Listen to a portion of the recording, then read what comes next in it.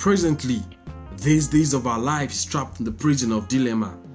Clock keeps ticking. Days are getting older. Some of us has lost count of the days of the week. In my country, hunger is the most used word in our dictionary. At a certain point, Italians were hopeless, seeking help from heaven to exterminate coronavirus. Whereas in my country, we were partying at the tail of 2019, which was a dirty December. Without a clue, hell was already masturbating her evil semen on us. Where are the miracle workers? Where are the money looters? When will they revive soccer? I apologize, no pun intended.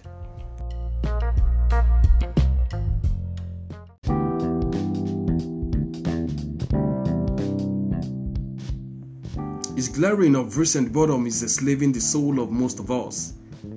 These days of our life, coronavirus is killing faster than Ebola. That's why of recent freedom is risky.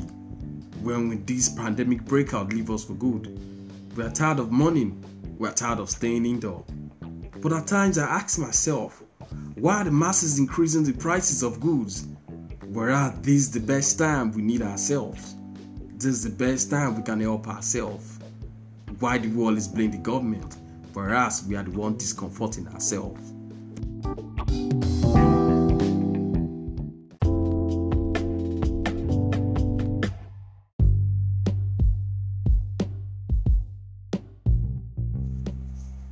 Last night in my sleep, I spoke with Nostradamus. Is this the end of our existence? In the beginning, we thought it was a joke when coronavirus rained on China like brimstone. Dear listeners, kindly walk with me and think. It's clearly written we are in trouble, like Wyclef's song, Someone Please Call 911. Of recent, we have a zillion conspiracy theories around the world. Still, we can't prove the genesis.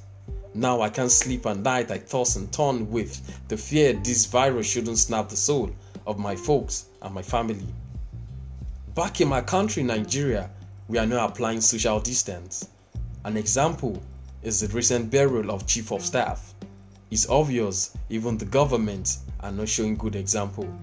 This virus has taken so much life in Spain, Italy, US and London. And if we are not careful in Nigeria, it will take more lives. Every morning I pray we conquer this virus.